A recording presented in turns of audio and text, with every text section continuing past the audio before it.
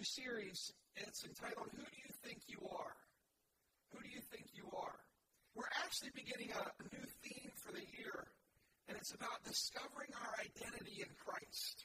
So when we ask someone, who do you think you are, there's a couple ways that question can come across, doesn't it?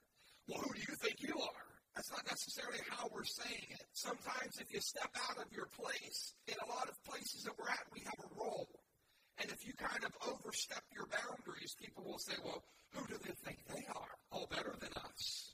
But I'm excited about this new series because I believe that this year in 2016, the Lord's put this on my heart. I believe if you'll allow God to show you who you really are in Christ Jesus, that you will grow more in 1 year than what you've grown. This is something that's missing in many people's lives, understanding who they are in Christ Jesus. And when they grasp that concept of who they are, that things begin to change. I want you to hear that again and again until you're able to identify anything that is false, any statement, any thought that comes into your mind that doesn't identify with what God says about you. I want you to be able to identify that instantly and say, that's not true. That's not what God says about me. I want you to be able, whenever people say something to you, sometimes, maybe not often, but on occasion, people will say things and cause you to question yourself, or maybe make an accusation against you, or the enemy brings an accusation against you. I want you to be able to identify those things. So we're going to go over this again and again throughout 2016. Now, how many of you have heard of identity theft? You know what that is? Someone tries to steal your identity so that they can have access to what is rightfully yours. Now, this year, at Christmas, my sister Terry, she said to me, I got you something. She said, did you know, do you have a wallet? And I was like, well, yeah, I got a wallet. But Terry said to me, I got this wallet. Did you know people can walk by and they have these machines and they can scan the credit cards in your pocket and they can get your credit card number, like it's phishing or something like that. And I was like, I don't know whether all that's true or not. I hear that it is, but Terry got me a new wallet and she says, it's got stuff in it that'll protect you. It'll protect your credit cards. I don't know if it, I guess it does. So, I'm carrying around a new wallet, but it's got like some protection. So if anyone comes up by me and has like a scanner or something, they can't get my identity. I don't worry about that near as much as I worry about someone else who's been trying to steal your identity for a long time. There's people who have got these machines where they can evidently scan your credit cards and do that. There's also, a lot of times people will call on your home phone and they want to talk to you. They want to have access to your computer. Once they get onto your computer, they want to get access to your hard drive and get all your information out there. Again, I'm not an expert about scamming people on their credit cards or about scamming people on their computers. I like to frustrate the plans of someone who's trying to steal something from us. I think today, if you listen closely to the Word of God, that God wants to frustrate the plans of the one who's trying to steal away what rightfully belongs to you. That God wants to throw a roadblock in his path. And instead of you being anxious and nervous and frustrated and being a victim, that we walk in the victory that Christ has already established for us. God wants you to understand and know his heart for you. A lot of times, as human beings, we're identified by not really who we are, but a lot of times we're identified by where we are, who we're with, by what we do. I was just thinking about my life. In Cocalico School District, I'm Lori's husband. In Elanco School District, I'm Landon's dad or Logan's dad. I'm Tammy's brother. If you go to John Deere in Adamstown, I'm Frankie's brother-in-law. Some places I'm Uncle Steve. Some places I'm a big brother. And some places I'm introduced as my little brother. I'm John and Mabel's son. I'm a friend. I'm an old classmate. I'm a neighbor. I'm a former student of. I'm a colleague. Last week I was referred to as Little Stevie. Now it's been a while. I haven't lost that much weight. It's been a while since I was referred to as little Stevie. Some places I'm Mr. Richie. Some places I'm the Reverend Richie or Pastor. Some places I'm a valued customer. For some places I'm a potential donor. I've been a board member, an employee, a boss, a supervisor, an alumni. I've been at the top of the class, and I've been among the worst in the class. To some, I'm a great guy. To others, I'm a jerk. I'm an inconvenience. But I think you get the idea. These things all change. It's funny, if you work with people, maybe you work in a store or something, work with the public in one place, you are the best. And the next customer that comes in, you're a thief and a liar. I just saved your life. Wow, you're wonderful. And then the next side, the very next customer says that you're a thief and you're trying to rip them off. If we're not careful, the understanding of who we are will change. But what people's opinions about us and whether or not things are going your way don't really affect your true identity, who you really are. Because God is the one. His opinion and his understanding of who you are, what he says about you, is the truth. God wants you to know today that there's going to be numerous things that we're going to talk about over the next few weeks. But the first thing I want you to know today is that you are accepted. Look to the person next to you and say, I've been accepted. Think of all the things that people do to be accepted by somebody.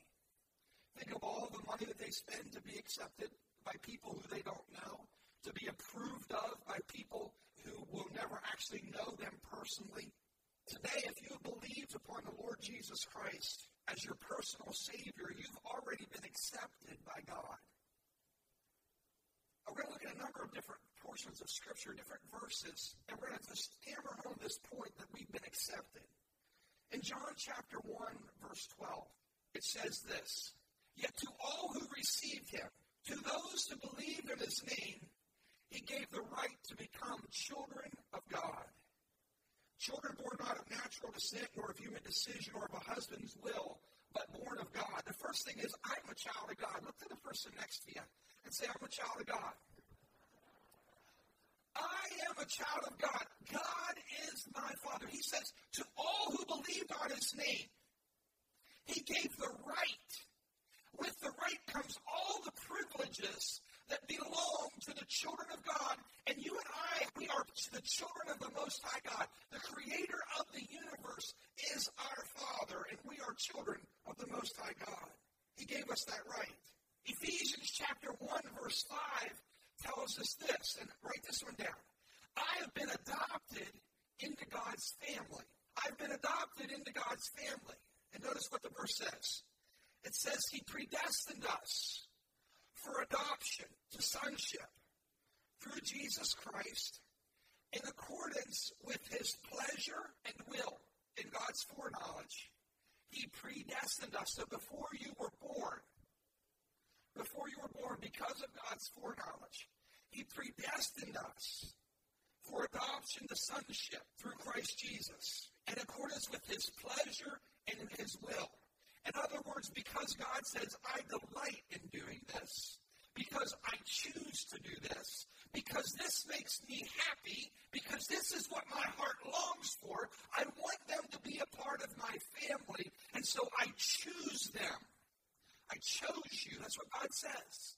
God says he chose you. He picked you out before the foundations of the earth. He picked you out for his pleasure, for his joy. So we didn't come to God as beggars, saying, God, let me be a part of your family. God came to you and to me. No man can come to the Father unless the Spirit draws them. You didn't choose God.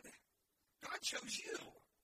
Get that in your head. Get that in your heart. It wasn't like I stood in line and he had, well, I got room for two more. Yeah. Oh, God, I don't really want you, but I got an open bed. Come on. I got an open room. Come on. No. God, in his good pleasure, he chose you before the foundations of the earth. He predestined us. because he knew, he said, I want Sam to be a part of my family. I want him to be my son. I want to adopt him into my family. No one forced God to do that. He adopted you into his family. In 1 Corinthians chapter 6, verse 19 through 20, it says this, do you not know that your bodies are temples of the Holy Spirit who is in you, whom you've received from God? You are not your own. You were bought at a price.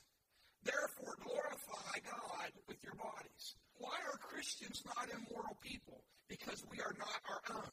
We've been bought with a price. We glorify God. That's why as believers, that's why immorality, sexual immorality does not go in line with being a follower of Jesus. That's why if you've done that, that's why it feels awkward to you. That's why it feels wrong.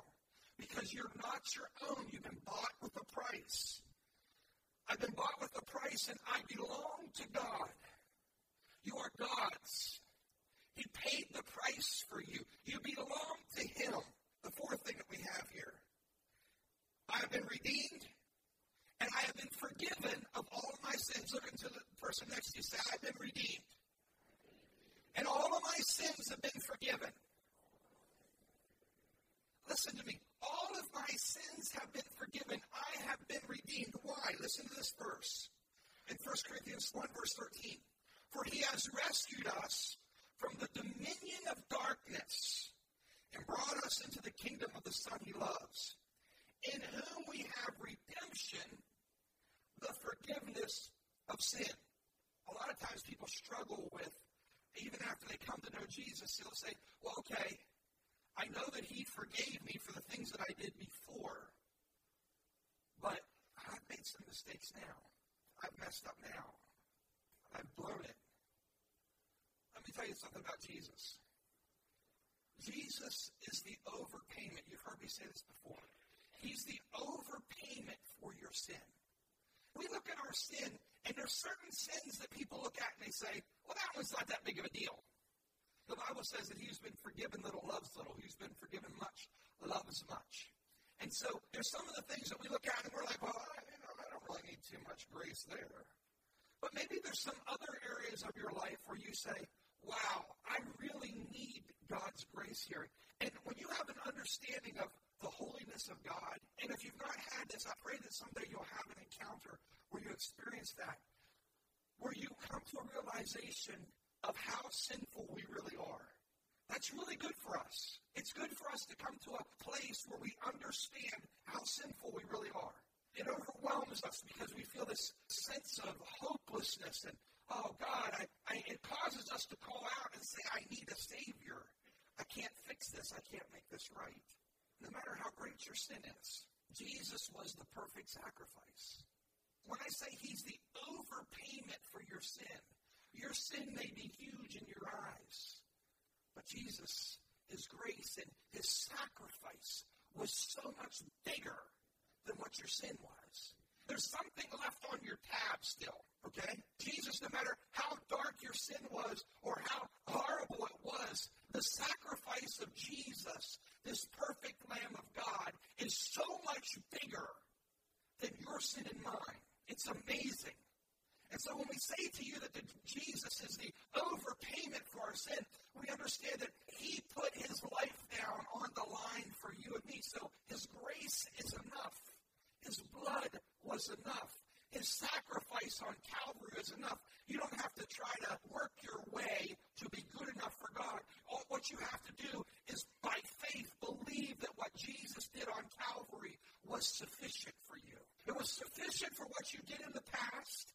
It's sufficient for what's going on in your life, and it'll be sufficient to carry you into eternity. His sacrifice was more than enough for us. So we have been redeemed. We've been paid for. We don't belong to ourselves anymore. We belong to God. Romans chapter 5, verse 1 tells us this. It says that I have been justified. One of the things that I try to teach my family and my kids and stuff, and try to teach you as a congregation is this, that you've probably heard me say it before. If we try to justify ourselves, God can't do it. Okay? If we try to justify ourselves, God can't justify us. So either God's going to justify us or you can go ahead and try. All right? But we have been justified through faith. Romans 5, chapter 1. Therefore, it says, since we have been justified through faith, we have peace with God through our Lord Jesus Christ. Jesus, by putting your faith in him, by relying upon what he did on Calvary, you have been justified. Your sin has been paid for. Because you've been justified, you now have peace with God, so you can enter into God's presence without feeling embarrassed or ashamed or humiliated or without feeling like you have to turn your head or look away. Do you know what I'm saying? You've been justified. You've been made right with God. And now you have peace with God. We have peace in our hearts. And we have peace for the enmity that separated us from God. It's been taken care of because our faith has been placed in Jesus. We say, Lord, I believe that what Jesus did is enough. And so when you stand before God, please don't ever tell him all the good things you did. Don't say, I taught Sunday school at Lighthouse. God, you know I was in the nursery. God bless you, nursery people. God, you know I was in nursery twice a month. You gotta let me in. I spent 13 years in kids' church, please, God. And 2 years in Royal Rangers, that's gotta put me in. Please, God. No. Don't tell him how much you gave. Don't tell him how much you served. Don't tell him that you're a member somewhere. Don't tell him that you laid hands on somebody or that you prayed or how long you prayed. When you stand before God, this is your thing. Lord, my only hope is Jesus Christ. Lord, my only hope is what he did upon the cross. I don't have anything else that I can cling to. There's nothing else that I can lay before you that's worthy, but I've put my hope in what Jesus did. That's where my hope is. And because of that, we are justified. We are made right with God. 1 Corinthians 6:17 says this, but whoever is united with the Lord is one with him in spirit. So I am united with the Lord and I am one with him. His spirit now comes and lives inside of me. His spirit abides in you. You're his. The scripture says that his spirit bears witness with our spirit that we are the sons of God. We're the children of God. His spirit bears witness with our spirit because the Spirit of Christ comes and lives and dwells in you. And that's why whenever you try to go back out and do the old things that you used to do, it don't feel the same. It kind of ruins us. That's why, because his spirit lives and abides in you, and you have been made one with Christ. One final thing I want to mention to you today, and that's this. I've been accepted in Christ. I'm now a friend of God. I've become his friend. I remember when they first started singing that song, I'm a friend of God, and I was like, man, that's an awesome song. But there's something about the message of what it says. It's taken from Scripture, John chapter 15, verse 15. I no longer call you servants, because a servant does not know his master's business. Instead, I've called you friends. For everything I learned from my Father, I've made known to you. You did not choose me. Hear this, friend. But I chose you and appointed you so that you might go and bear fruit that will last. You didn't choose me, but I chose you. I think we said that earlier at the beginning, didn't we? Those are Jesus' words. You didn't all of a sudden one day, after reading a tract, say, oh, God, I want you. Long before you ever made that decision, God chose you. He sought after you. You cannot come to the Father. No man can come to the Father unless the Spirit draws him. It's impossible. For a lot of people, they'd be content to be a servant of the Most High God. They think that's a real high place, and that's a wonderful place. But Jesus says, I don't call you servants. I call you friend. I call you a friend. So as you go out of here this week, I'm hoping that you will put those things down. Put them on your mirror. Put them on your refrigerator. Put them on your car. You drive truck, you might want to put them on your steering wheel. And it says that, first of all, this week we're just understanding this, that I'm accepted by God. I'm accepted. What does that mean? The This is what it means. It means I'm a child of God. Look to the person next to you and say, I'm a child of God. Say, no, I really mean it. I'm a child of God. Look to them again and say, I've been adopted into God's family. Let's say it one more time. I have been adopted into God's family. The next one. Say this one. We're going to say it twice. We'll just say it nice and loud. I've been bought with a price. And I belong to God. One more time. I've been bought with a price. And I belong to God. I have been redeemed and forgiven of all my sins. One more time. I have been redeemed and forgiven of all of my sins. I have been justified. One more time. I have been justified. I am united with the Lord and am one spirit with Him. United with the Lord and am one spirit with Him. One more time. I am united with the Lord and am one spirit with Him. And I'm now a friend of God. One more time. I'm going to tell you this. If you will allow the Lord to get His word in the next few weeks, next week we're going to be giving you some scriptures, and we're going to ask you over the next few months that you'll take these scriptures and you'll begin to read them. And you'll begin to let them soak into your heart and soak into your spirit of who you are. See, because here's the thing. In a lot of places, I go from being a great guy to an inconvenience, right? It's something. You can be a great guy to an inconvenience from one customer to the next. You can go from being a winner and you're special and you're wonderful to I hate you.